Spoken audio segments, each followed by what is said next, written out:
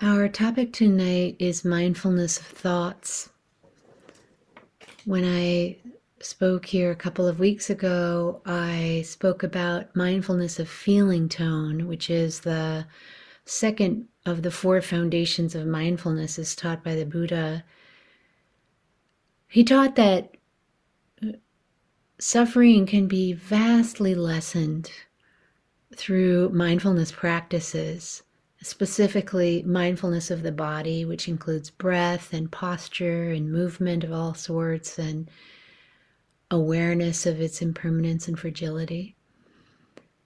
Mindfulness of feeling tone, noting when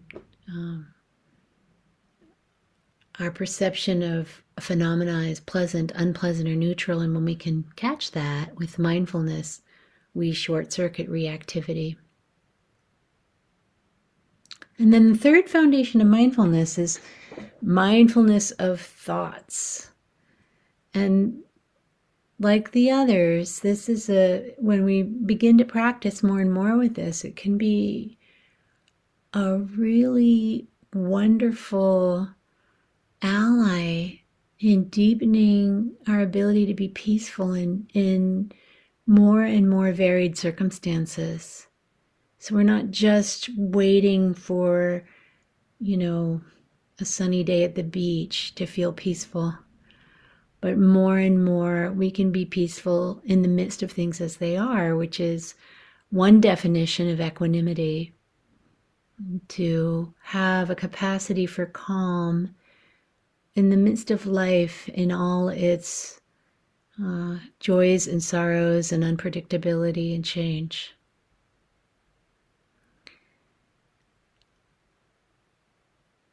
One of the things about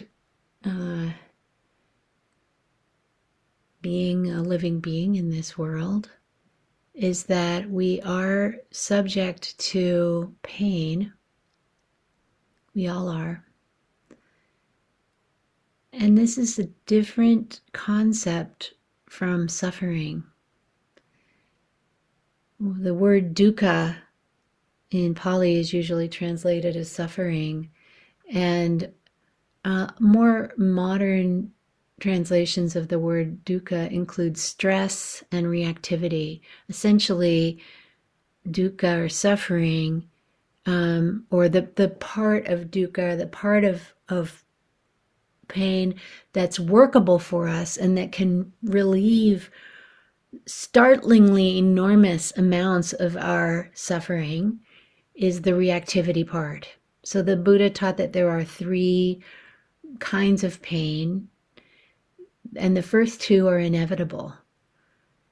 And how we work with those is with acceptance and compassion. So the first one is the pain of pain, when we break an arm, for instance, or there's just simply physical pain in the body. And the second is the pain of change. Because of the truth of impermanence, there is always change, and some of that change is wonderful and good. When something difficult leaves our life, or when the flowers bloom in the spring, some change is beautiful and good, and some change is hard. It just is. Losses that we don't want. Illness and aging and death was a big part of the motivation for the Buddha taking on practice and then teaching. Pain of change is inevitable because, again, of the truth of impermanence. So those first two we work with compassion and acceptance, or we don't. And the third form of pain is the pain of reactivity, and that is where we get to work. We can use our efforts and all these practices that we do, mindfulness, which gives us a little momentary break from that fusing with or trance with thoughts. Loving kindness, which is teaching thoughts to be friendly and befriending rather than aversive and craving. Compassion, which teaches the thinking mind to turn toward pain rather than away from it, rather than pushing it away. Appreciation and gratitude, working with the thinking mind to savor and enjoy and be present for the good stuff. And equanimity, teaching the thinking mind that it is okay to practice being with life rather than always trying to make it meet our greatest wishes. Being with life on life's terms. Being with reality rather than fighting reality has the effect of lessening our suffering. All of these practices are essentially working with our ideas, our thoughts, the thinking mind, allowing it to let go or transforming it in different ways so that we suffer less. So when the Buddha talks about this in the third foundation of mindfulness, he speaks about mind states, not thoughts, but mind states. And this is a translation of the Pali word citta, which really means both thoughts and emotions. So both thoughts and emotions arise, and they arise sort of like I think of it as sort of an 8 shape, the shape of a number 8, because for me, my emotions mostly happen down in my torso. That's where I feel them. For others, it can be more in the shoulders or the jaw or the face, even. But for me, it's down in here. So, and often when we talk about the heart, we're talking about emotions, whether the heart is open or contracted, talking about different sort of somatic aspects of emotion. But they're very related. So when we talk about mind states, we're not just talking about the mind as we understand it presently in Western, that word in Western thought. We're talking about the whole reactive response or response generally to whatever's arising in the moment, both thoughts and feelings. And there's a strong relationship between the two.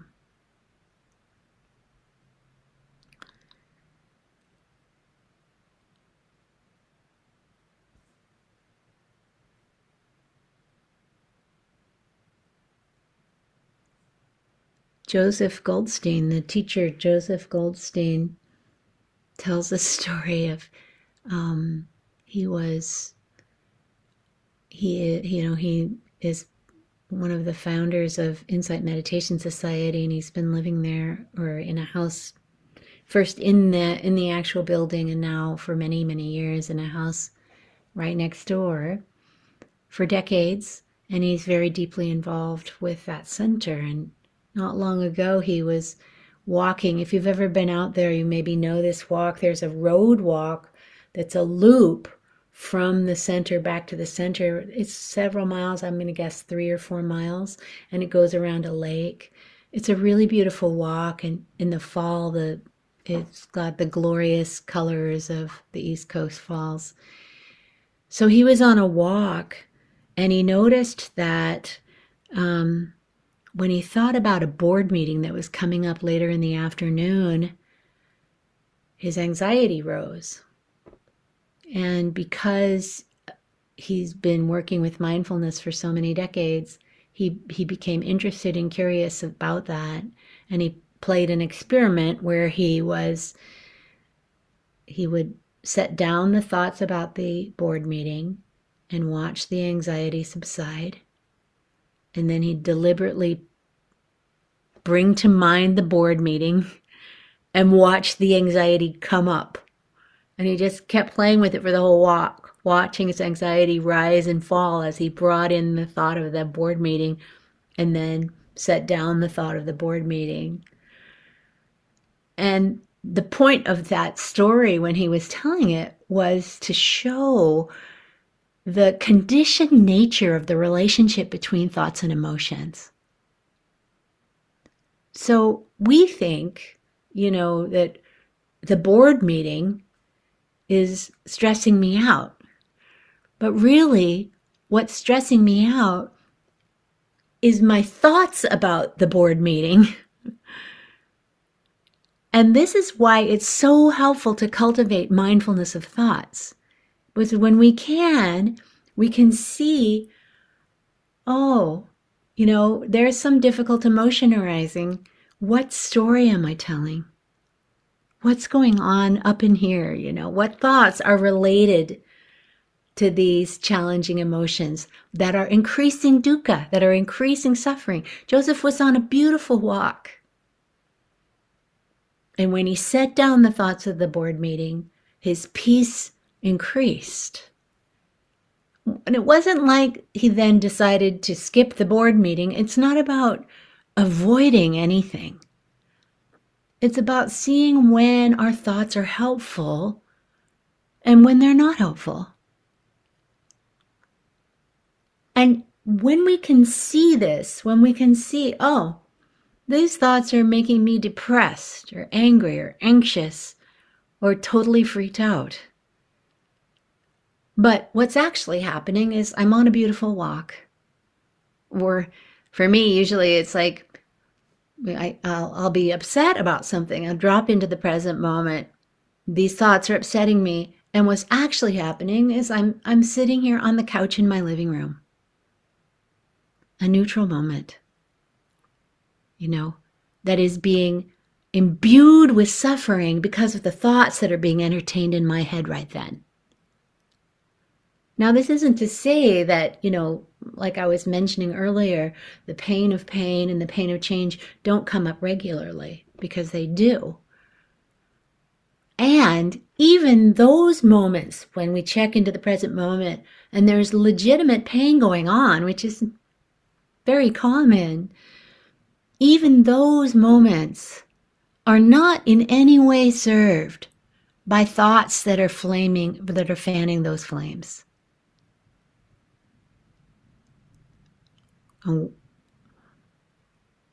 I invite you just to try this out really quite simply with me right now. We can try it. It works all the ways. If our minds are occupied with distress, we can feel the emotion begin to get engaged. And if our minds are occupied with something beautiful, happy, good, then we can feel those more open, pleasant emotions arising as well. So just very simple practice. Think of something difficult.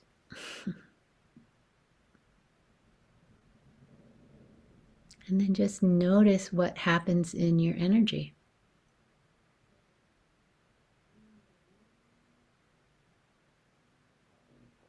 Notice that conditioned relationship between thought and emotion.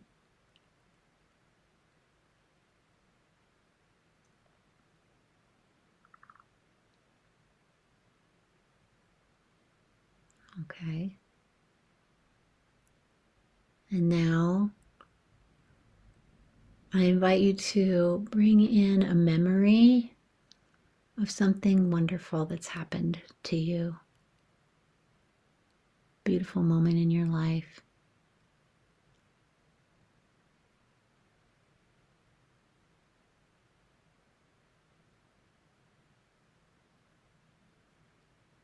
And as you call up that happy memory,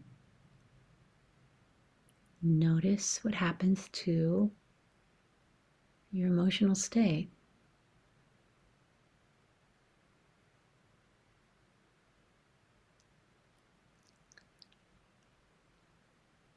How do you feel when you have that recollection?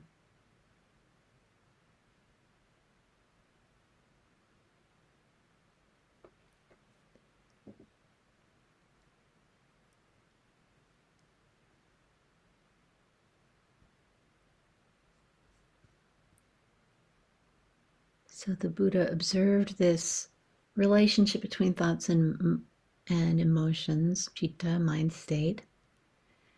And he saw that a big part of alleviating suffering is working skillfully with the thinking mind. So the third foundation of mindfulness, or contemplation of mind, Citta Nupassana, which means observation of states of mind. We observe what's arising. And this is a brief paragraph from Buddhist scholar Bihhhu Bodhi.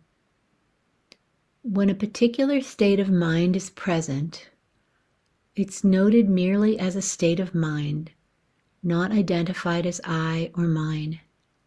Whether it's a lofty state or a low state, there should be no elation or dejection, only a clear identification of the state, without clinging to the desired ones or resenting the undesired ones.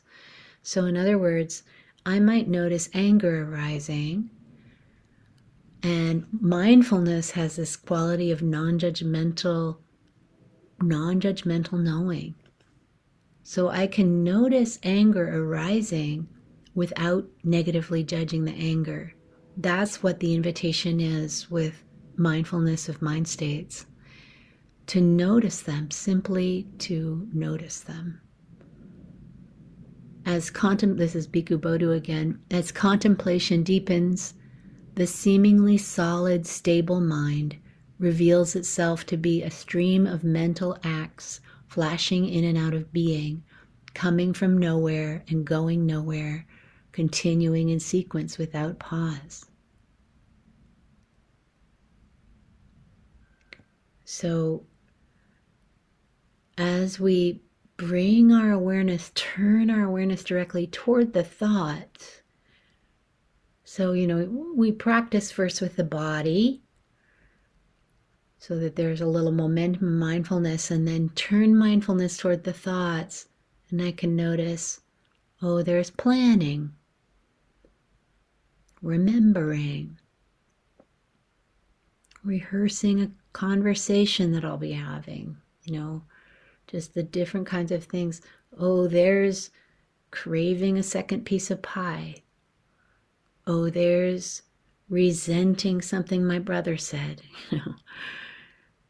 Noting this without the noticing feeding into more stories, just noticing.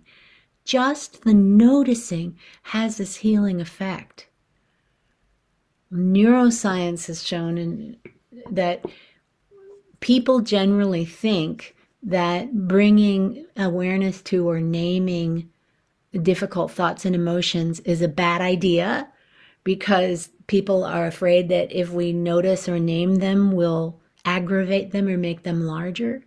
However, when you put an MRI on someone's head and ask them to identify challenging thoughts and feelings, that actually diminishes activity in the amygdala and allows some space.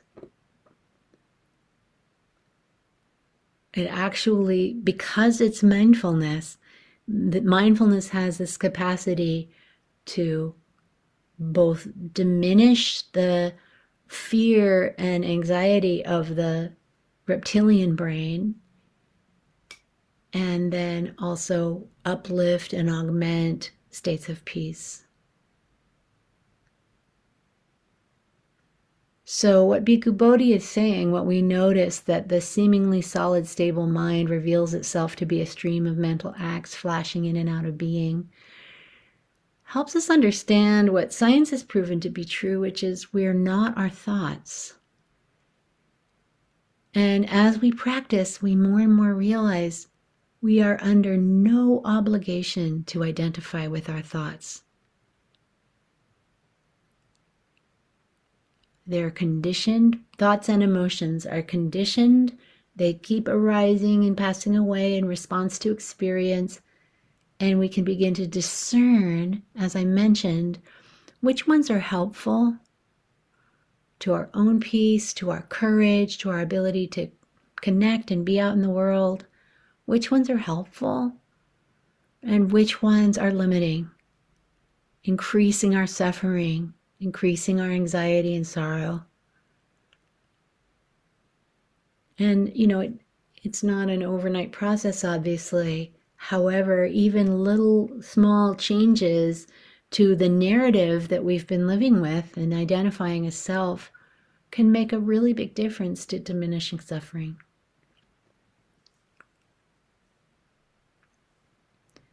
This is, I want to read you a little bit from Eckhart Tolle about the thinking mind because I think he describes it so well. What has happened through the gradual evolution of thinking is that now humans tend to overthink. There's a lot of not only unnecessary thinking that generates unnecessary, in many cases, non-existent problems, such as when you lie awake at night in bed and start worrying. It generates a lot of unnecessary unhappiness. People don't realize that a significant part of the unhappiness in their lives is actually generated by negative, often destructive mind activity, and they don't even know it. Mindfulness is first of all discovering the simple fact that there's a voice in your head that continually comments on your life and on what's happening around you. It's the self-talk. Everybody knows what their self-talk is, in that you talk to yourself. Sometimes you talk to yourself in the first person, I, and some people talk to themselves in the second person, you. So you can get annoyed with yourself and then say, you shouldn't have done that. And then you have another thought, yes, but I couldn't help it. And sometimes when you listen to the person walking in the street muttering and you say, oh, he's really insane, but it might be that you're doing the same thing, but just not out loud. It's in your head. Why didn't I watch? Oh, should I have said that? Why didn't I say that? Next time he does it, I'm not exactly normal. I'm not going to reply. And it goes on and on. Or you lie awake at night and start worrying and wake up, oh my God, what's going to happen? Whatever, that doesn't work. If that goes wrong, what if he does? And then no. And this all impacts the body. This is still Eckhart Tolle. The body cannot distinguish between an actual reality, an event that's happening in real life, and what your mind is saying. So when you have fearful thoughts, the body reacts to every fearful thought, the emotion that you feel in your body. Like, I'm in danger, there's danger here, and you feel anxiety. The spiritual awakening is to discover that there's this continuous mind activity. For most people, it's negative or has a negative bias. But the vital thing is discovering that there's this continuous talk in your head, which is considered the normal human state. And you can't abolish thinking. There will be thinking. But the question is there an awareness behind the thinking? So that's what we want to cultivate. So when any moment of mindfulness that we have is supporting the capacity to either drop the thought or turn back and see the thought. So mindfulness, any way you practice it, whether it's feeling your steps as you walk over to the kitchen, or you do a morning meditation practice, or you feel your hands on the steering wheel as you drive to work. Every single moment of that is supporting this freedom from this basically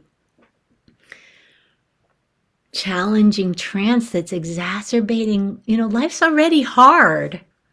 And then there's this little voice going and activating our emotions in a way that makes it harder. It's very poignant, actually. And it gets more than poignant. It gets really sad because we believe our thoughts so utterly that we act on them. And when our thoughts are not kind, when our thoughts are mean, either mean to ourselves or mean to others, and we believe them and we act on them, oh my gosh, the suffering's just going through the roof.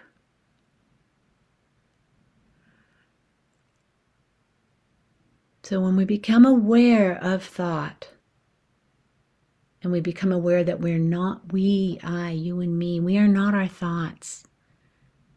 The thinking mind produces about 70,000 thoughts per day. It's just going all the time. And where does it get all these thoughts? There's two things going on.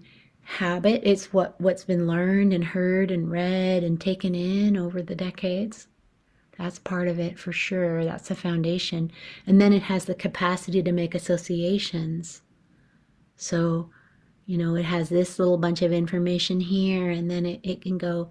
It's pretty cool, actually, if it weren't dangerous. It's actually really super cool in so many ways. All our creativity and humor and love and collaboration and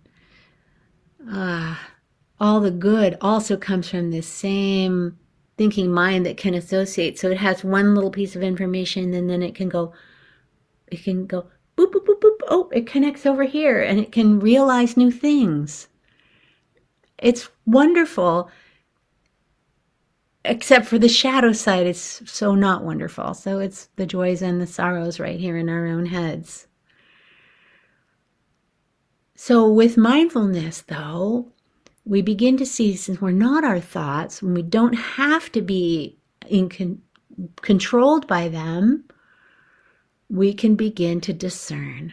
We can begin to discern which ones are serving us and continue to really choose and cultivate those. And I'll talk about that in a minute.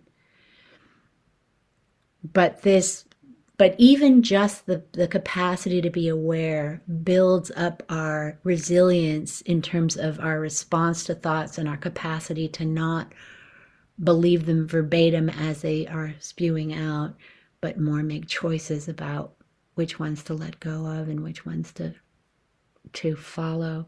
I want to read you something, and I actually can't remember if I read this. I might have read this to you already 2 weeks ago, but I thought, well, if I did, it bears repeating. I myself have read this passage over and over and over again. I love it so much. I think it's a really important point. So this is from Christina Feldman. Awesome book called Boundless Heart, The Buddha's Path of Kindness, Compassion, Joy, and Equanimity. Absolutely excellent book. It's on page 6. We are unlikely to wake in the morning and determine that this is a good day to be anxious, aversive, or judgmental. It can be deeply uncomfortable to see how impulsive and habitual many of our reactions and patterns are. Yet they are not a life sentence. Just because many of the habit patterns that create suffering have a long history does not mean they have an equally long future.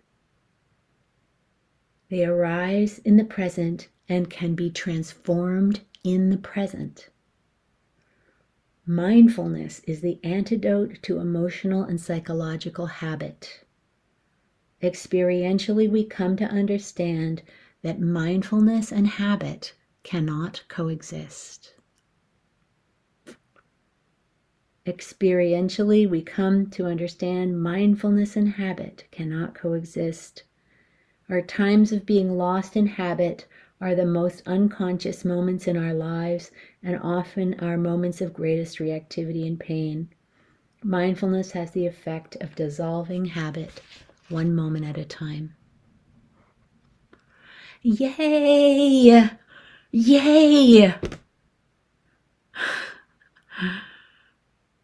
So, dissolving habit when it doesn't serve us is so great.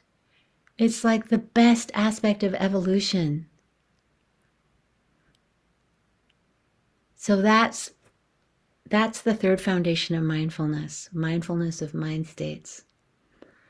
And you can practice it just by turning toward thoughts and naming it thinking. You can name the specific types of thoughts as I mentioned. And then I just want to mention one other practice before I go into another related practice related to mindfulness. But while I'm talking about mindfulness, another practice that you may know is called RAIN, the acronym RAIN. RAIN was, the acronym was invented by the Buddhist teacher Michelle McDonald back in the early 90s. And when she created it, it stood for, there's a phenomena arising internally, a mind state, and you can recognize it, that's the R, and then allow it to be there, which is already radical, that's equanimity, but rather than fighting it or resisting it, give a little space to just be present. And then the I is investigate, to turn toward it rather than away, but rather to turn toward and learn more about it. What are the thoughts? What are the stories? And what are the emotions? And how are they felt in the body? Investigating and coming to know. And then when Michelle created RAIN, the N stood for non-identification. As we begin more and more to see that these things are conditioned and habitual and not who we are. Then in recent years, like I'm going to say the last 15 years, Tara Brach, another fantastic Buddhist teacher, started working with RAIN and has books on RAIN now. She teaches it, and if this practice appeals to you, just go to her website, and she's got lots of recordings with different ways to work skillfully with RAIN, and they're very accessible and very helpful. She uses also a difficult mind state typically, but any mind state arises, recognize, allow, investigate, and then she took the N because of the way we Westerners have a tendency to beat ourselves up so much, and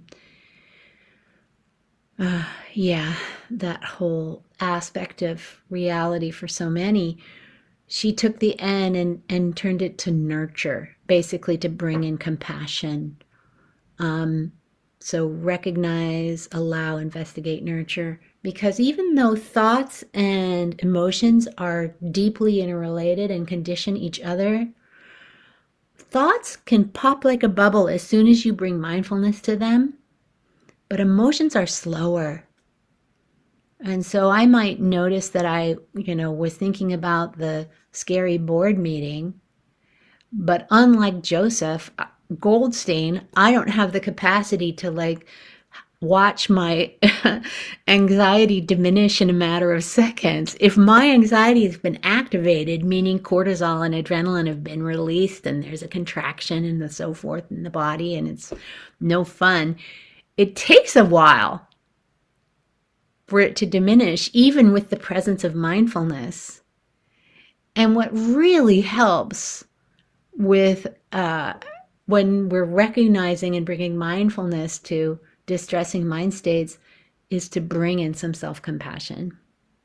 So soothing touch, kind language, like phrases like, may I hold myself in kindness? Or if we're dealing with a difficult mind state of another being or lots of other beings, then compassion phrases, I care about this pain. So often it's skillful when we're dealing with these habitual negativity bias habits of mind to utilize compassion. It's a really, really helpful support.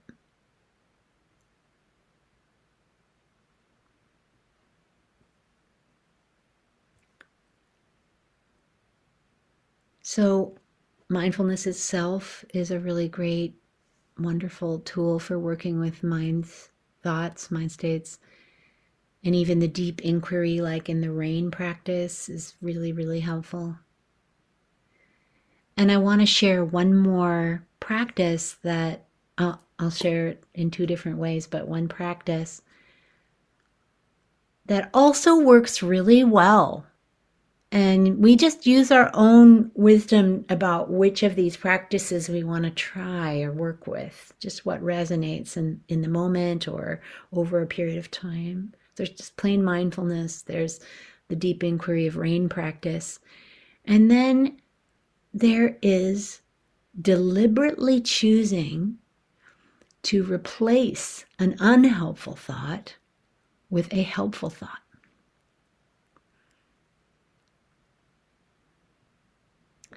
William James said, "The greatest weapon against stress is our ability to choose one thought over another."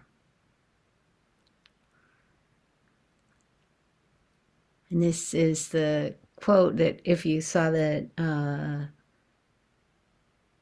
Insight Berkeley email that went out, this is the quote that I sent.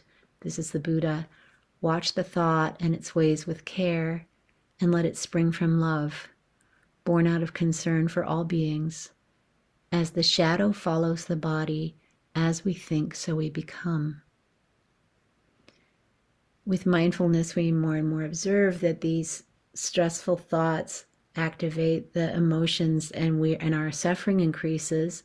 And we equally can observe that when the mind is either naturally or for whatever reason has landed in a place of love, and by love I mean the Buddhist understanding of love, meaning befriending ourselves, each other, the moment, a befriending kind of a relationship to what is. When we are in that kind of a state, our well-being goes through the roof. There is a very direct link between what Buddhism, for lack of a better word, are called wholesome mind states and inner peace. And this is what the Buddha was talking about when he was talking about freedom from suffering. We are not going to change in this lifetime the pain of pain or the pain of change. But when we learn that we can work with the pain of reactivity, with mindfulness, with deep inquiry, and with straight up replacing distressing mind states with uplifting frames on reality, we benefit. And because we are authentically feeling peace, we benefit everyone around us. One of the issues that can come up for us with this invitation is the concern about authenticity. Like, yeah, but this is how my mind works, this is just what it does, and that's who I am, that identification with our habits of mind. Mindfulness can show us, though, we can see that typically these mind habits are repetitive. They show up and then they show up again and they show up again. It's neural firings that have been learned and repeated. And when we see that it's much more about habit and much less about who we are, then there can be more willingness to replace a habit that increases suffering. And it takes effort, but it's not impossible, with a habit that decreases suffering, meaning a habit of noticing and offering a new frame on what is arising in the present moment, whether it's pleasant or unpleasant or neutral. And then that changes our whole reality. This is a story of unknown origin.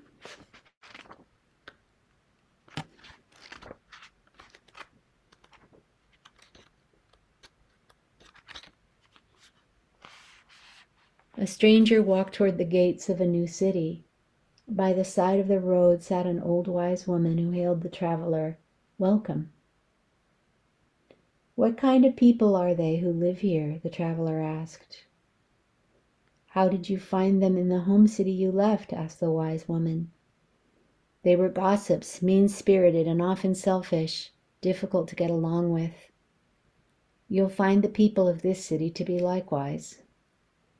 Later, a second stranger passed by and was welcomed by the old woman. "What kind of people are they who live here?" the second traveler asked. "How did you find them in your home city?" "They were fine people, industrious, open-minded, and easy to get along with." "You'll find the people in this city to be likewise." The Buddha, as we think, so we become. Just to say that when I say this story is unknown origin, it's because I don't know who wrote it, but it appears in a book of quotes gathered by Jack Kornfield called The Art of Forgiveness, Loving Kindness, and Peace. So I have had to have a lot of dental work over the years, and I just dread the dentist, as most people do. I'm sorry if you're a dentist. We're very grateful for your service. And when I learned that I could do this thing, I didn't have to kind of be at the mercy of my frightened thoughts. I could deliberately choose different thoughts. I started practicing metta when I went to the dentist, and now it's habitual. When I go to the dentist, the metta phrases, may we be safe, may we be peaceful, may we be healthy, may we be at ease, they just roll out of me and comfort me the whole time I'm there. So the reactivity is a habit. Yikes, the dentist. Metta begins as a practice, a deliberate practice. That's where the effort comes in. And then it gets habituated too, so that the mind just starts offering it. The mind habituates the new habit if we practice it enough to make it a habit.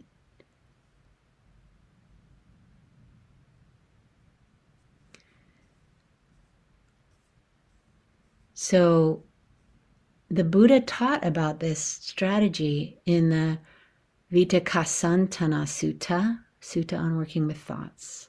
And I'm just going to read you one passage from that teaching.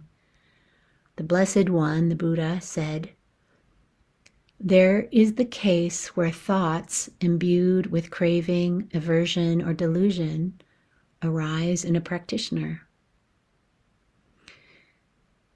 The practitioner should attend to another theme apart from that one, connected with what is skillful. When the practitioner is attending to this other theme, connected with what is skillful, then those unskillful thoughts imbued with craving, aversion, or delusion are abandoned and subside. With their abandoning, the practitioner steadies the mind right within, settles it, unifies it, and concentrates it. Brings us closer to peace.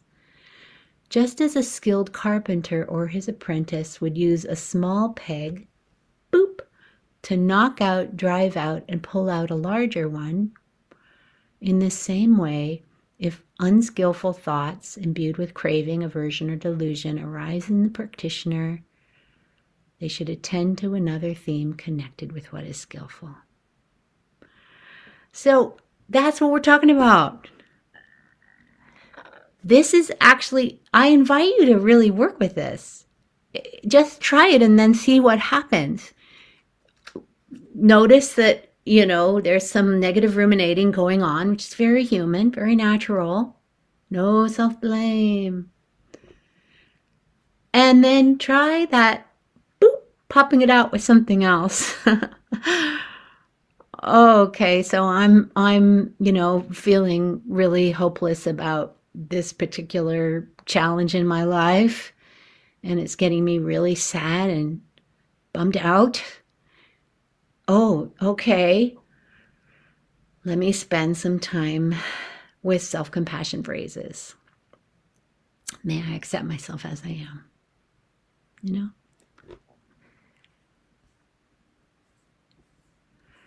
So there's a practice I want to just share with you as we come towards the close here.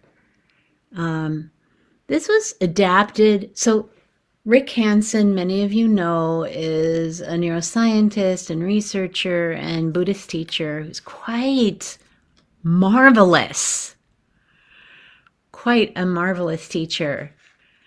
And he teaches this Same thing that I just shared with you from the Buddha about really deliberately turning the mind toward either metta, befriending, compassion or self-compassion, appreciation or gratitude, or equanimity. And these four are the divine abodes of the heart in Buddhism.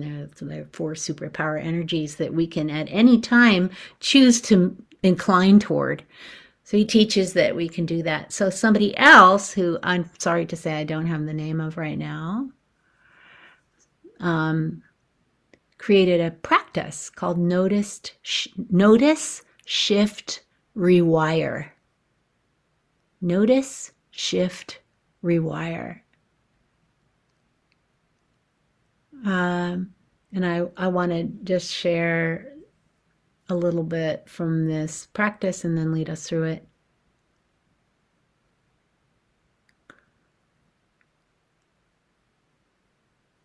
Notice, shift, rewire. This simple strategy puts into practice the core insight coming out of the neuroscience revolution of the past 30 years. The insight that, in the words of early neuroscientist Donald Hebb, neurons that fire together wire together.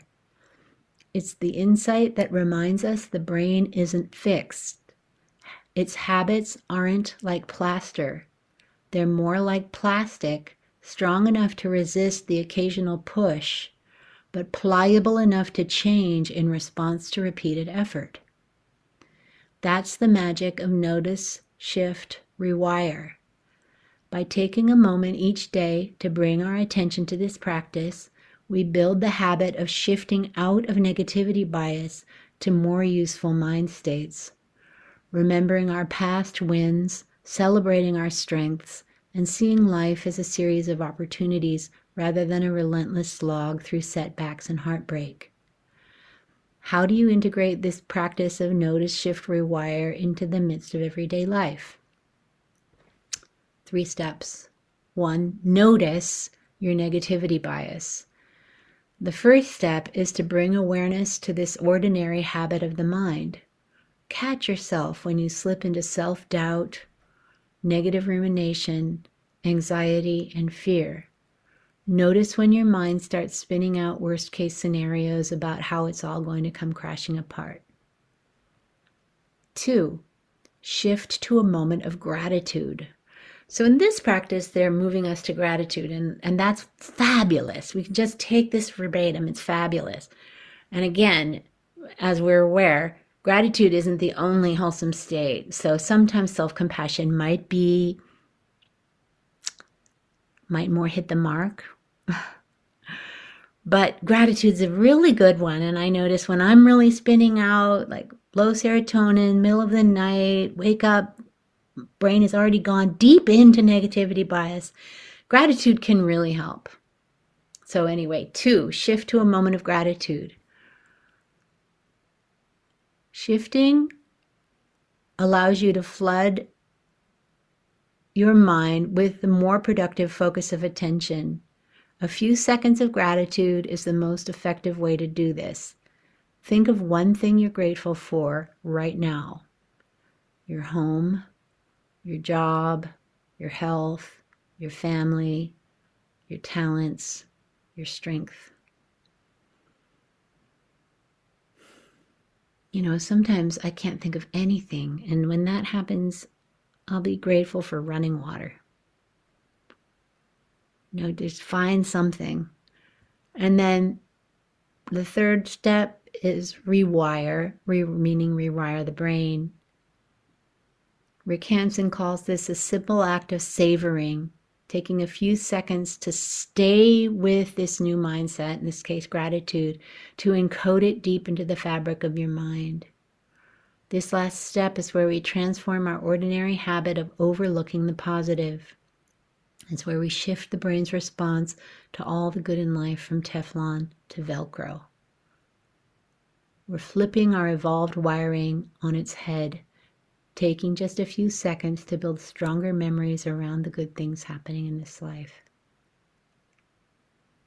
This practice takes less than 30 seconds.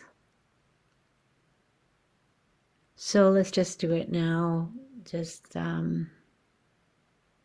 take a moment of mindfulness. You don't have to invoke any particular mind state. Just notice what's here with you now. Could be neutral, could be challenging, could even be pleasant. Whatever's there, let it be there.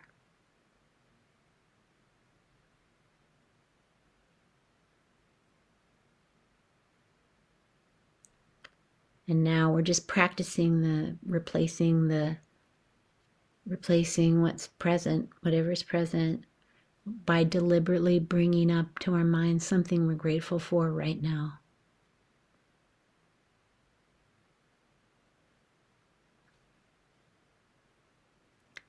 And then savor it. Really let yourself turn toward that thing you're grateful for and appreciate it.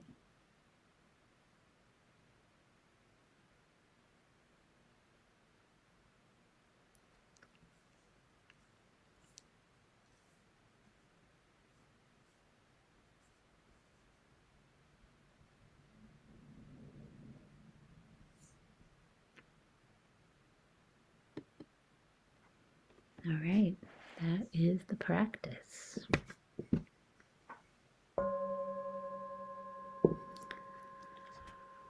Okay, thanks everybody. We have a few minutes left. I liked how last week when we had our guest Amitana Santi, after she was done speaking, she said, "I'd love to hear about the impact."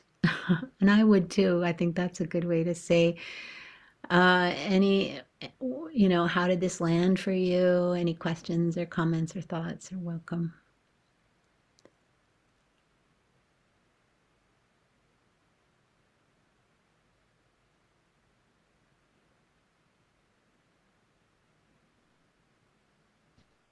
Nathan. Thanks so much, Eve, for the talk. I find it very timely, very opportune, and applicable in my life and mind state where things are at right now. So thank you. Good. This was a helpful talk. Oh, Um, great. Question for me is, over the last, couple of weeks, as I've been kind of in a little bit of a churn, a little bit of a reeling from my own thoughts, I've been trying to change my relationship with the anxious thoughts that I have of trying to see the wisdom in them, that there's a deeper message, maybe not the literal message of what they're saying, but there's a deeper message of maybe some wisdom. And Mm-hmm. it's been very difficult, but I wanted to know if you had any thoughts of is that a fruitful approach, or just what your thoughts are of that? Yeah. So just to clarify, are you saying that in working with anxious thoughts, you're looking for the kernel of wisdom in them? Exactly.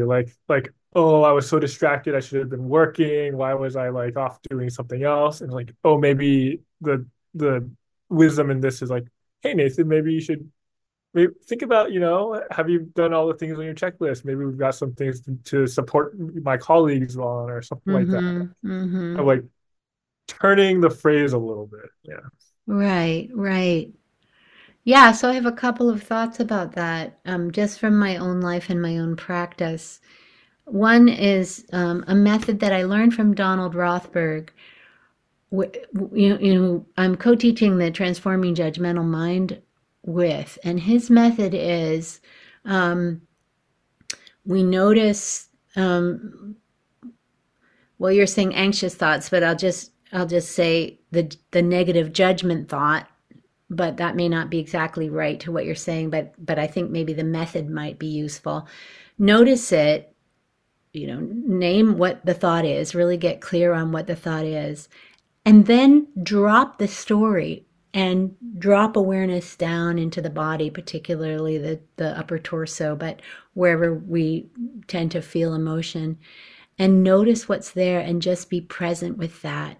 So it's interesting because that takes us out of analyzing the thoughts themselves, takes us down into the body, where, because of the relationship between thoughts and emotions, a lot of the reactivity resides. And just being present somatically with that reactivity can calm it. And then there's the possibility of discerning, of seeing, was there something in that initial judgment or thought or whatever it was, that was pointing out, as you just said, pointing out something useful. When we find that wisdom, or that potentially we think we may have found what that wisdom was, and it's not being fueled by reactivity, then there may be a creative, different response to the initial wisdom. So if what I'm thinking is, you know, I, and I, you said this, but I've had these exact same thoughts too. I was so distracted. I have like 6 more things on my to-do list. What the heck? And kind of getting on my case. I might come back to that. Same 6 things are not done. But instead I can approach them rather than with reactivity and meanness. I can now approach them with compassion. Like, let's just gently approach what's possible. Or just, there's a whole kind of new possible way of relating to the initial thing. Yeah. Yeah, it's a great question. Thank you. And that brings us to time. Oh, let's see. I think I saw a couple quick hands. We have 2 minutes left. So, Jeannie, would you be willing to be somewhat quick? I'm going to invite you to unmute. Thank you. I'm sorry. Hi, good to see you. Wonderful to see you too, Eve. I just joined late, and so I know this is the first time I've been here.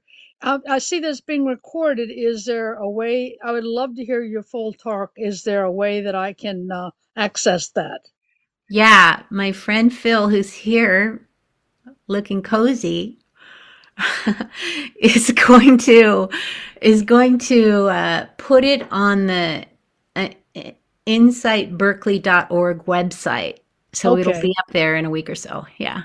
I appreciate that. So, yes, wonderful. I hope to see you again soon. Yeah. Thank you for coming. Great to see you. Love to be here. Thank you, sweetie. Yeah. And Jim, did you want to say something super quick before we go? No? Okay. All right. May the merit of our practice. Oh, Kimberly's saying, yay to awakening joy. May the merit of our practice be for the benefit of all beings everywhere, including ourselves. May all beings everywhere be free of suffering and the causes of suffering. May all beings everywhere know peace and the causes of peace.